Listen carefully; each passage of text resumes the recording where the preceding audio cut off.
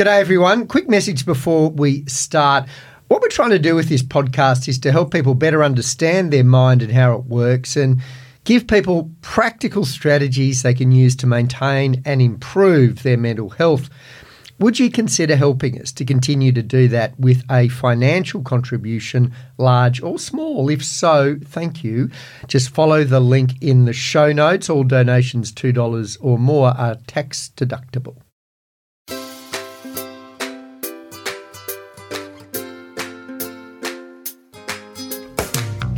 G'day, welcome to Minding Your Mind. Our podcast is all about your mind and about how it works and about mental health and mental illness. And I'm with Professor Ian Hickey, as always, psychiatrist and co-director of the Brain and Mind Centre at the University of Sydney. So, the two most common mental health conditions are anxiety and depression. And to me, not being the expert, just being the guy, they kind of seem like opposites. Anxiety is when we get agitated, hyped up, on alert, adrenaline flows, we get edgy, pace around, thoughts race through our brain, we see a problem, want to find a way of solving it. What do I do? What do I do? How can I get all my work done in time? How can I fix my relationship with my partner? How can I pay the electricity bill? Depression, on the other hand, is low energy, sloth, hard to get out of bed, hard to get motivated to do anything, sluggish thoughts, who cares, what does it matter, no motivation. Can we view them as opposite states? And if we do, does that help us understand them and ourselves a bit better? Ian, so depression and anxiety both feel terrible, they've got that in common, but as far as being at opposite ends of the spectrum of states we can be in, does that analysis kind of make any sense? Yes, and many people in my field in psychology and psychiatry and mental health in general have spent their whole careers, decades, some would even say centuries, looking at the differences between the two to make that fundamental distinction that you made and to see that particularly from a behavioural point of view, just in terms of what you observe. So anxious states do involve arousal, fear, running around, creating a lot of trouble outside as well as inside your head. We'll come back to what's inside your head because that's when it gets confusing. But from an outside I've noticed that, yeah. So from the outside, if you observe someone who's anxious, it's kind of obvious how worked up they are and the actions they're taking, presumably to avoid or get out of the way of whatever the perceived threat is. A lot of noise, a lot of action, a lot of movement, and a lot of running away or hiding or doing something. Yeah. The depressive thing, by contrast, the behaviour is one of withdrawal, of stopping, of seemingly not being able to run away, respond to the threat, or act.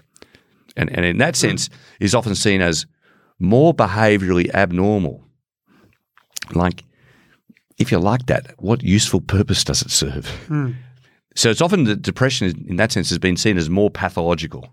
In the hierarchy of what's bad, anxiety kind of makes sense a lot of the time, unless it goes too far, unless you go over the top. And some degree of anxiety, of course, improves performance rather than actually leading to you being dysfunctional. So we all require some degree of anxiety to do anything useful, to be worked up, to be aroused. Built in, but over the top becomes a problem. Depression never makes a lot of sense, really. To withdraw, to not solve, to not be able to take on the challenge, it seems to be a state of defeat. Unless you see it as a period of rest and rejuvenation, but it doesn't feel very rejuvenating. But it does feel like I don't have any energy. I need to withdraw and build up my strength again. It takes a lot of mental gymnastics to arrive at that point. Right. That argument has been put. Okay. That's a way for humans to stop, reflect, think.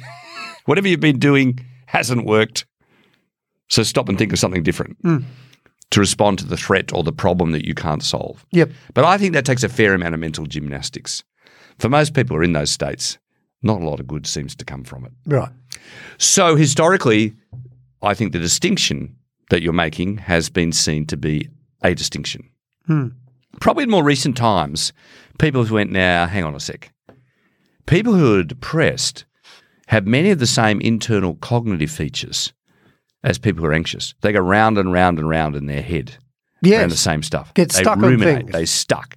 and they see the worst side of things. They're going around and around and around. E.g., anxiety. I'm going to lose my job. I won't be able to pay the bills. We'll be out in the street. That goes round and round and round. And you get a pessimistic bias. You overestimate the chance of all those things happening. Depression, I'm useless and hopeless because I did this. And again, the similar loop. See, this is the danger of radio. If only people could see that little movement you were making, and round and round and round in a circle, drawing a circle in the hand with your finger. We call that reverberating circuits. Yes, little brain circuits, little spinning wheels.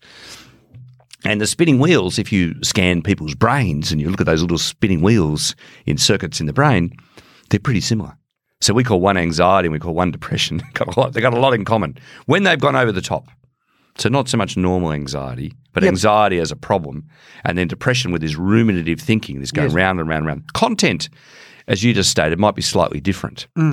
The fear one and the anxious one being about fear of the future, what's going to happen. The depressive one being all the things I've done wrong and it'll all be wrong again. There's no point carrying on. Yeah. But it's still a stuck way of thinking. Yep. So people highlight that in fact thinking stuff. Then if you look longitudinally, we tend to say on a particular day, are you anxious or are you depressed? Do you have anxiety or do you have depression? Can't you have option C neither? Right. So, you can have option C is I've had both and I have one, anxiety all the time. And I got to tell you actually options C, D and E, now you've raised it. Okay. So another aspect in recent times is to look much, much more not just on any particular day, but longitudinally. Yeah. And particularly over the course of your life. Mm-hmm. As a kid, you can really only be anxious. Kids don't really get depressed. They get anxious. But as you move into late childhood and into puberty and beyond. Teens. I hope you're not going to say teens can't be depressed. Nope. They can be. What is it about teens that we all know? They get moody. Yeah. So many of the characteristic brain and features and reflection on self and thinking about the future and some of the behaviour that I was just talking about are much more obvious in teenagers and are much more depressive in their nature. Gone to bed, not moving, not getting up, feeling hopeless around the world. Many people would argue, and I would agree, you can't really be depressed until you've got the brain circuits and features that allow you to behave that way. Children, and this has been argued into. Now, I don't want to say that prepubertal children are one sort of animal and teenagers are another, but I'm going to say it anyway. Little kids share a lot in common in terms of brain circuitry and fear circuitry with many other species. And we argue all the time that many other species don't really get depressed because they don't really have the frontal lobes. They don't really have the emotional life that humans have. But boy, teenagers do. Teenagers develop those circuits. So becoming really human, becoming a real adult also allows you the capacity to develop these kind of behaviours and thoughts that we characterise as depression. So anxious kids become anxious, depressed teenagers who often become depressed and substance abusing adults. So there's a lifetime trajectory. The same person is demonstrating these different behavioural states consequent to brain development at different stages of their life. So the distinction we might have cross-sectionally or on one particular day that says anxiety versus depression, we're actually talking about the same person who's anxious a fair bit of the time but has episodes of depression from time to time. Yeah, well, because, if we see them as opposite states, they still coexist a lot, don't they? And sometimes they can start with anxiety and almost, the fact that you're very anxious might make you depressed. I'm depressed about the fact that I feel anxious all the time. Or it might start with depression, and that depression might lead to anxious thoughts. Will I ever get better? Will I be able to lead a normal life? So the two can domino into each other, can't they? You bet. And now we're on to option D. Right. Is that a lot of anxiety states get worse when you're depressed. Well, yeah. So a lot of people with depression who are not that anxious the rest of the time get anxious when they are depressed. They have their first ever panic attack. They have the first of this ruminative thinking. They're not normally like that, but they have a lot of these anxious phenomena in the depressive state. It gets worse.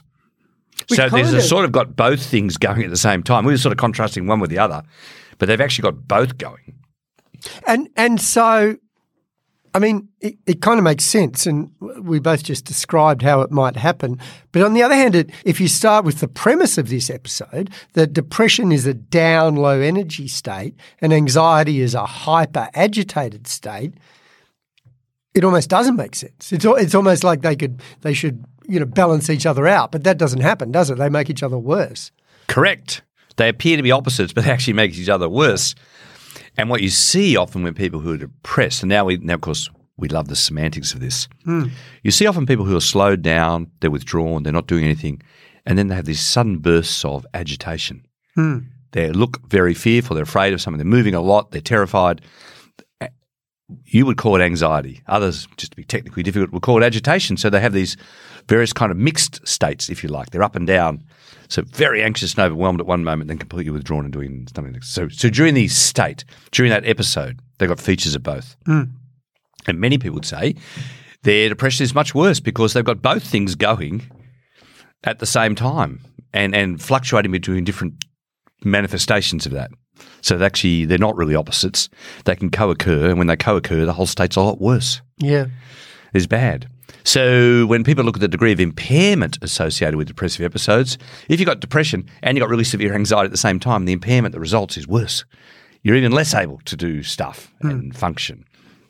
And it's really distressing to not do anything and then have overwhelming fear and overwhelming ruminations and maybe have panic attacks as well during the depressive episode.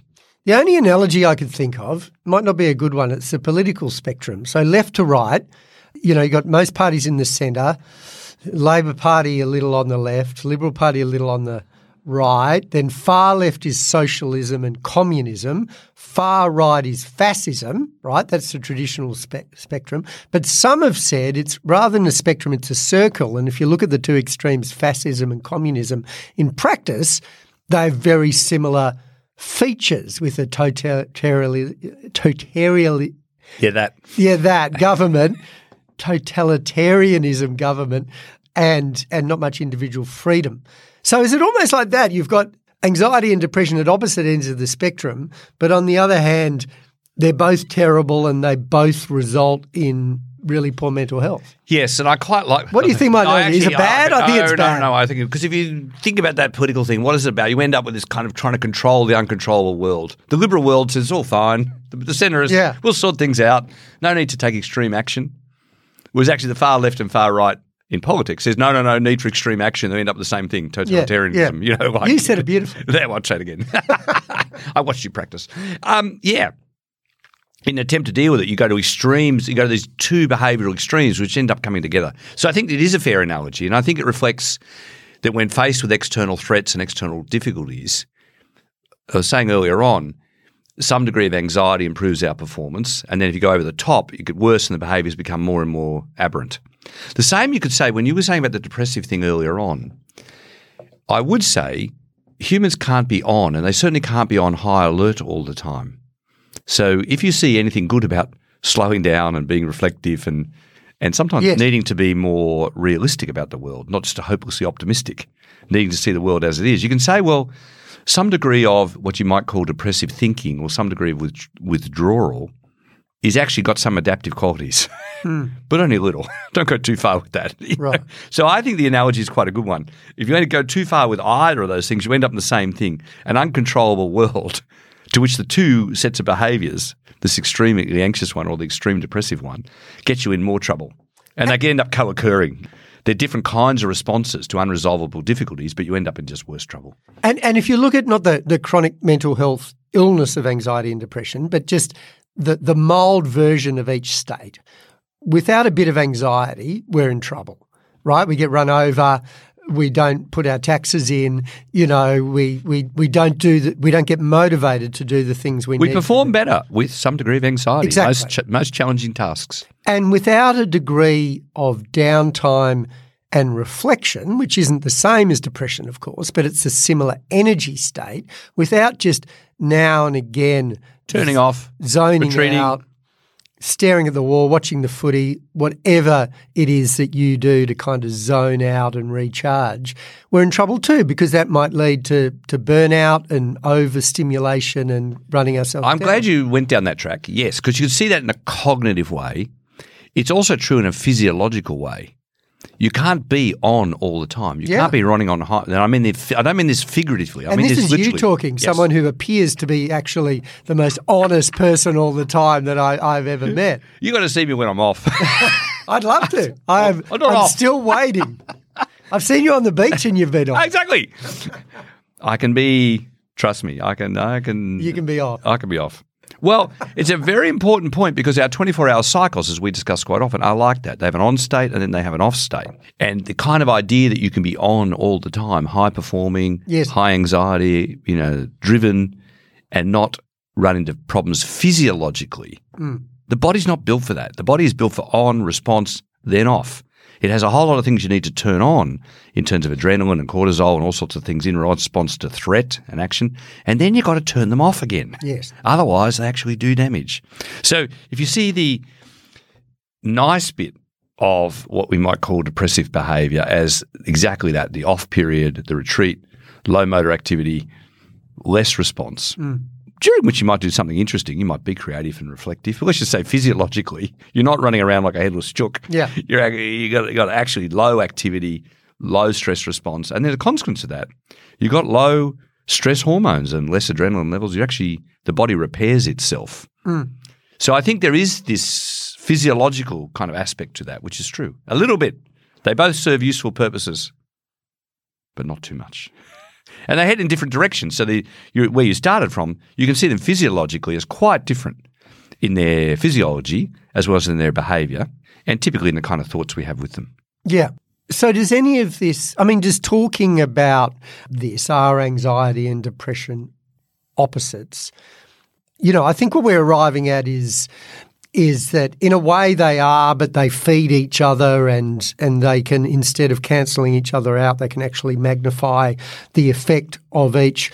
But if you look at the mild version of each, a little bit of anxiety about getting things done, a little bit of not depression but a down period, it is important to see them as opposites because then it helps us achieve a good balance between those two states that often we're not aware of. I did this and I did that and I was a bit busy and I didn't have much on today. We don't really think of that in terms of balancing our life out. But if you do think of it that way, perhaps it helps.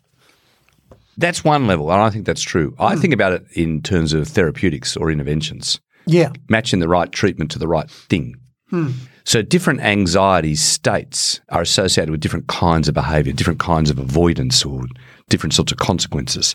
If someone's got anxiety associated with obsessional thinking or compulsive behaviours, it requires things to stop that. If people have anxiety where they're reluctant to go out, kids who won't go to school at the moment post-COVID, or social anxiety requires different kinds of interventions, exposure to those factors. If you've got a particular sort of anxiety, post-traumatic stress sort of anxiety may require different things. So there are different kinds of anxiety which may be ongoing, which require different kinds of interventions. On the depressive side, there are again different kinds of interventions that may be relevant to dealing with the behaviours that people have. Stuck in bed all day, not going out, not sleeping all the time, avoiding the light, not setting their body clock, engagement with the world, different kinds of problem-solving strategies, so that often we need to match the intervention to the specifics of the kind of anxiety or the kind of behavioural problem that runs with the kind of depression that they have. Do we know much about what can push anxiety into depression or depression into anxiety? You said that if a person has one, they might be more likely to get the other. So what, in a way, flips it? Great question, James, because most of my own current research, what an excellent question, is I'm really interested in the lifetime trajectory of anxiety. Anxious kids become anxious, depressed teenagers and anxious, depressed, substance abusing adults. But what is it? Well, not necessarily. Let's give a bit of hope there if you're good point. Yeah. No, I'm glad you pulled me up on that. Good point, because what I'd like to do, and people in my area would like to do, is stop that before it happens. What has happened historically is people don't get any help for their anxiety. Yes. Or their anxiety and depression. So when I was much younger, met a lot of people in midlife who were anxious, depressed, substance abusing, just lost their wife and job. And you go, when did this start? Oh, about 15. Actually, I was an anxious kid.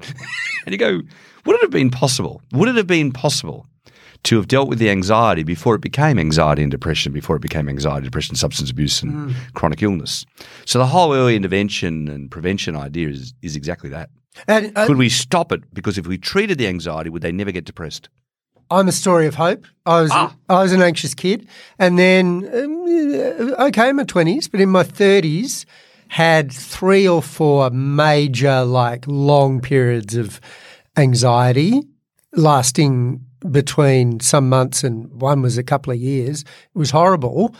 And then the last 20 years, and did a lot of therapy and a lot of work, read about 500 books. Really good books. Have you read that one called Minding Your Mind?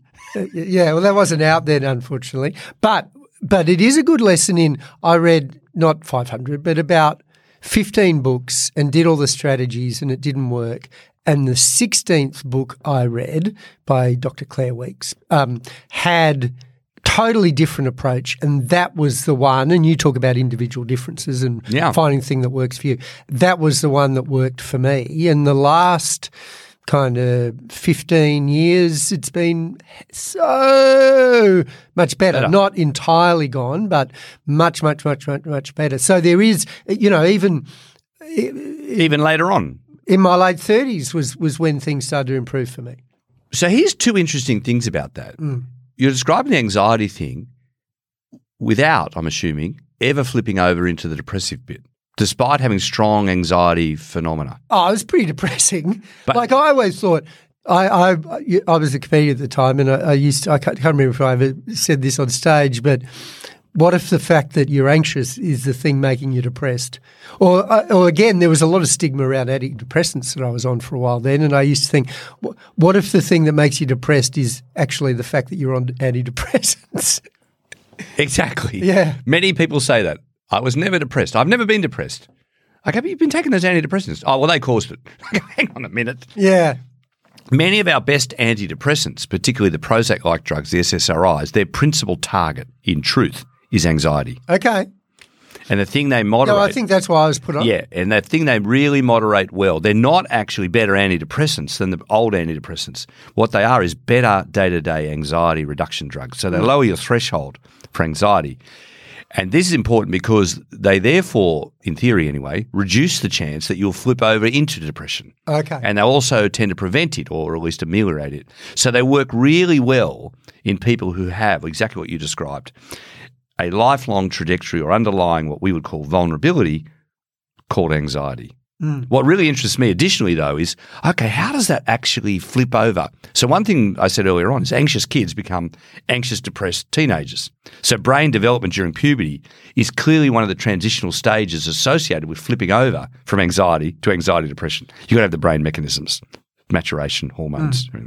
But as life goes on, we're trying to study in the work I'm associated with what causes these flipping states. So you talked about spectrums of sort of sliding along anxiety and depression.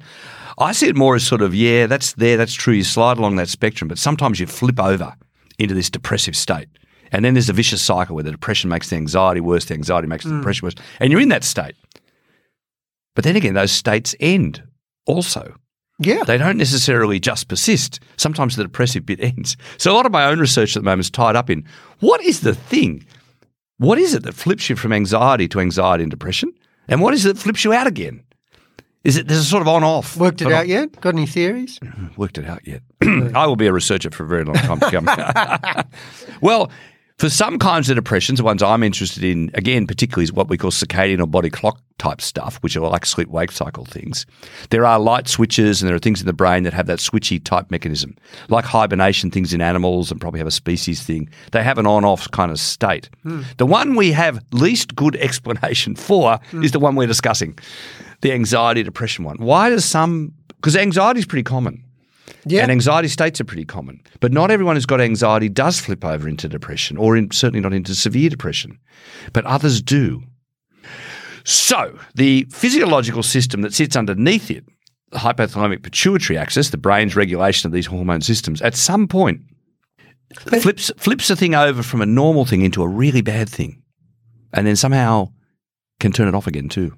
But how would you define flipping over for anxiety, depression? Because if you said to me, when you were anxious, were you depressed? I'd say, Well, it was really, really depressing, waking up every morning and thinking, oh, God, here I go again on this roundabout of repetitive, ruminative thoughts about things whose outcome I can't control.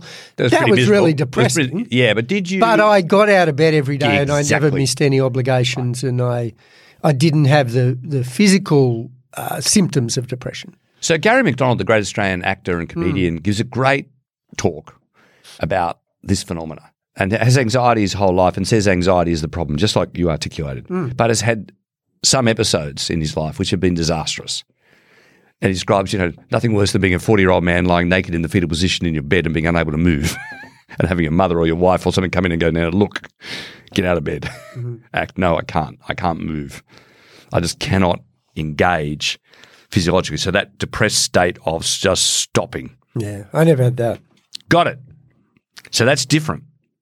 But the underlying vulnerability, the thing that's been along there, the thing that's led to it, clearly the sort of, cliff you've gone off has been a cliff of anxiety. The anxiety's been there. And then to prevent it in the future, what do you do? And we described one, which is things like the SSRI drugs are really good, but so a lot of other things, cognitive behavioural therapy. The Claire Weeks thing you said earlier on, I think is really interesting.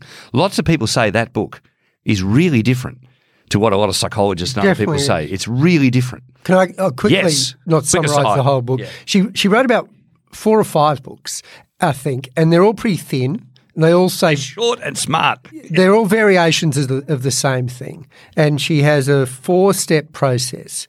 Accept you've got anxious thoughts, so don't stop thinking, oh, I wish I didn't have them. Accept they're there. Observe them. And it's something like this. Observe them rather than be a part of them. And then, this is a bit that really connected with me, let them float past. So whenever you have an anxious thought, well, for me anyway, you want to grab it. Well, I might lose my job. Okay, what's the evidence I'll lose my job? What will happen if I do lose my job? How can I plan? I'm a bit of a planner, a bit of a control freak. So you want to grab it and just squeeze everything out of it and then argue back and forth. Well, I probably won't lose my job because of this. No, but I might because he looked at me funny and they were talking about redundancies and blah, blah, blah. On and on and on and on it goes. But if you just see the thought as separate from yourself and just let it float past and don't give it any attention. Imagine there is someone, imagine there's a tiger behind you, and instead of looking at it, you don't look at it, right? So if the thought is the tiger, eventually, if you don't give it any attention, it will go away because the thought grows on you giving it attention and kind of giving it. There you are, you're doing it again. That's a reverberating circuit. Do it again. Wave that hand around. I'm waving my hand around. But the thought will, the more you think about it, the bigger it'll get. Conversely, if you ignore it, it'll kind of shrink away. And that's the key, I think, that I got from Claire Weeks. Let the thoughts, observe them, let them float past, don't engage with them, look at something else. Really, really, really hard to do at first. Still pretty hard, but so to use a cricket analogy, James, letting the ball go through to the keeper. Exactly, yeah. And what will happen? That's okay. And that's very interesting. What many batsmen can never learn to do is let the ball go through to the keeper. Took me a while to learn. No, it's interesting, isn't it? Like how to get out in cricket. Playing outside the off stump. Yeah. Should have let that go. Yeah. Should have ignored it. Yeah, exactly. And I'll use the circuit or the feedback, positive feedback, the vicious cycle thing. The more you engage with it, the bigger it grows. Yeah, exactly. You feed it. So the Claire Weeks kind of idea, and I think what's so smart about that is when people come along to see a therapist or engage in therapy or whatever, and like most medical things, if I'm in pain, I want the doctor to make the pain go away. I want an intervention that will cure me of it. That'll kill it. Right. Shoot the tiger. Tiger's dead. Yeah, Excellent. exactly. We're looking for something to wipe the thing out. There's other analogies here. And sometimes you can't find them. No. Like you don't know. You can't go to your boss and say, will I lose my job? Your boss will say, I don't know. Yeah. Possibly. Don't know. Next year's projections firm might not be here. Yeah. You might end up feeding the tiger, find out the real truth. Your job really is quite insecure, as is the whole business. So that's a really smart insight, I think. And there are other areas, like I say, chronic pain, and there are other areas where this comes up, that focusing on the thing increases the stress associated with the thing and causes it to be worse. So that's one, is just, as you were describing it, not focusing on it, not feeding in it. related to that, and this is where sort of brain imaging sort of taken off with different sort of network analysis, is that this sort of stuff also gets larger when you're not doing anything. So as we've discussed before, if you want the brain network to switch from ruminating and getting stuck, the brain has to be doing something else. Yeah. So not only not looking at the tiger, but walking off to do, you need to be doing something that takes your brain activity away from. So rather than going, is the tiger still there? Is the tiger still there? That's really You're so busy engaged in another activity, you don't really have time, or let's just call it brain space, to be thinking about the tiger. That stuff gets worse when you're inactive. So when people are depressed and they're not doing anything, guess what happens? Those little reverberating circuits in their head get worse. Yeah. The ruminations, the thing, so a lot of the time with people with depression, we've discussed before what's been done with dogs with learned helplessness, and is to grab people and get them out of that state. So in Gary McDonald's case, somebody dragging him out of bed to get back to on the stage, to get back to acting. You said a really important thing. You never let it when you were really anxious. I don't know if you never let it. It sounds like it's a motivational thing. I don't want to put it that way. But you were able to, if I could put it that way, you were able to continue with doing things. Yeah. Despite, you were lucky? Well, I don't know. You were able to. However, however that was possible, you were able to do it.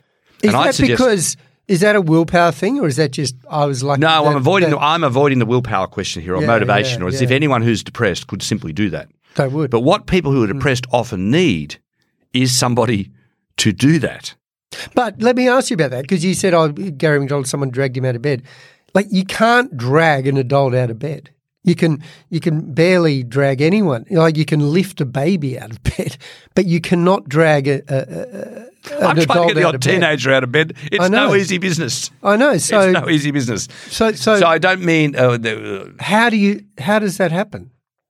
Like, you can't do it without them going, yes, you're right. And if someone with depression has a extremely strong pessimistic bias, which they do when they're depressed, and so there's no point. I can't. No, but there is a point. There's a point. It won't help.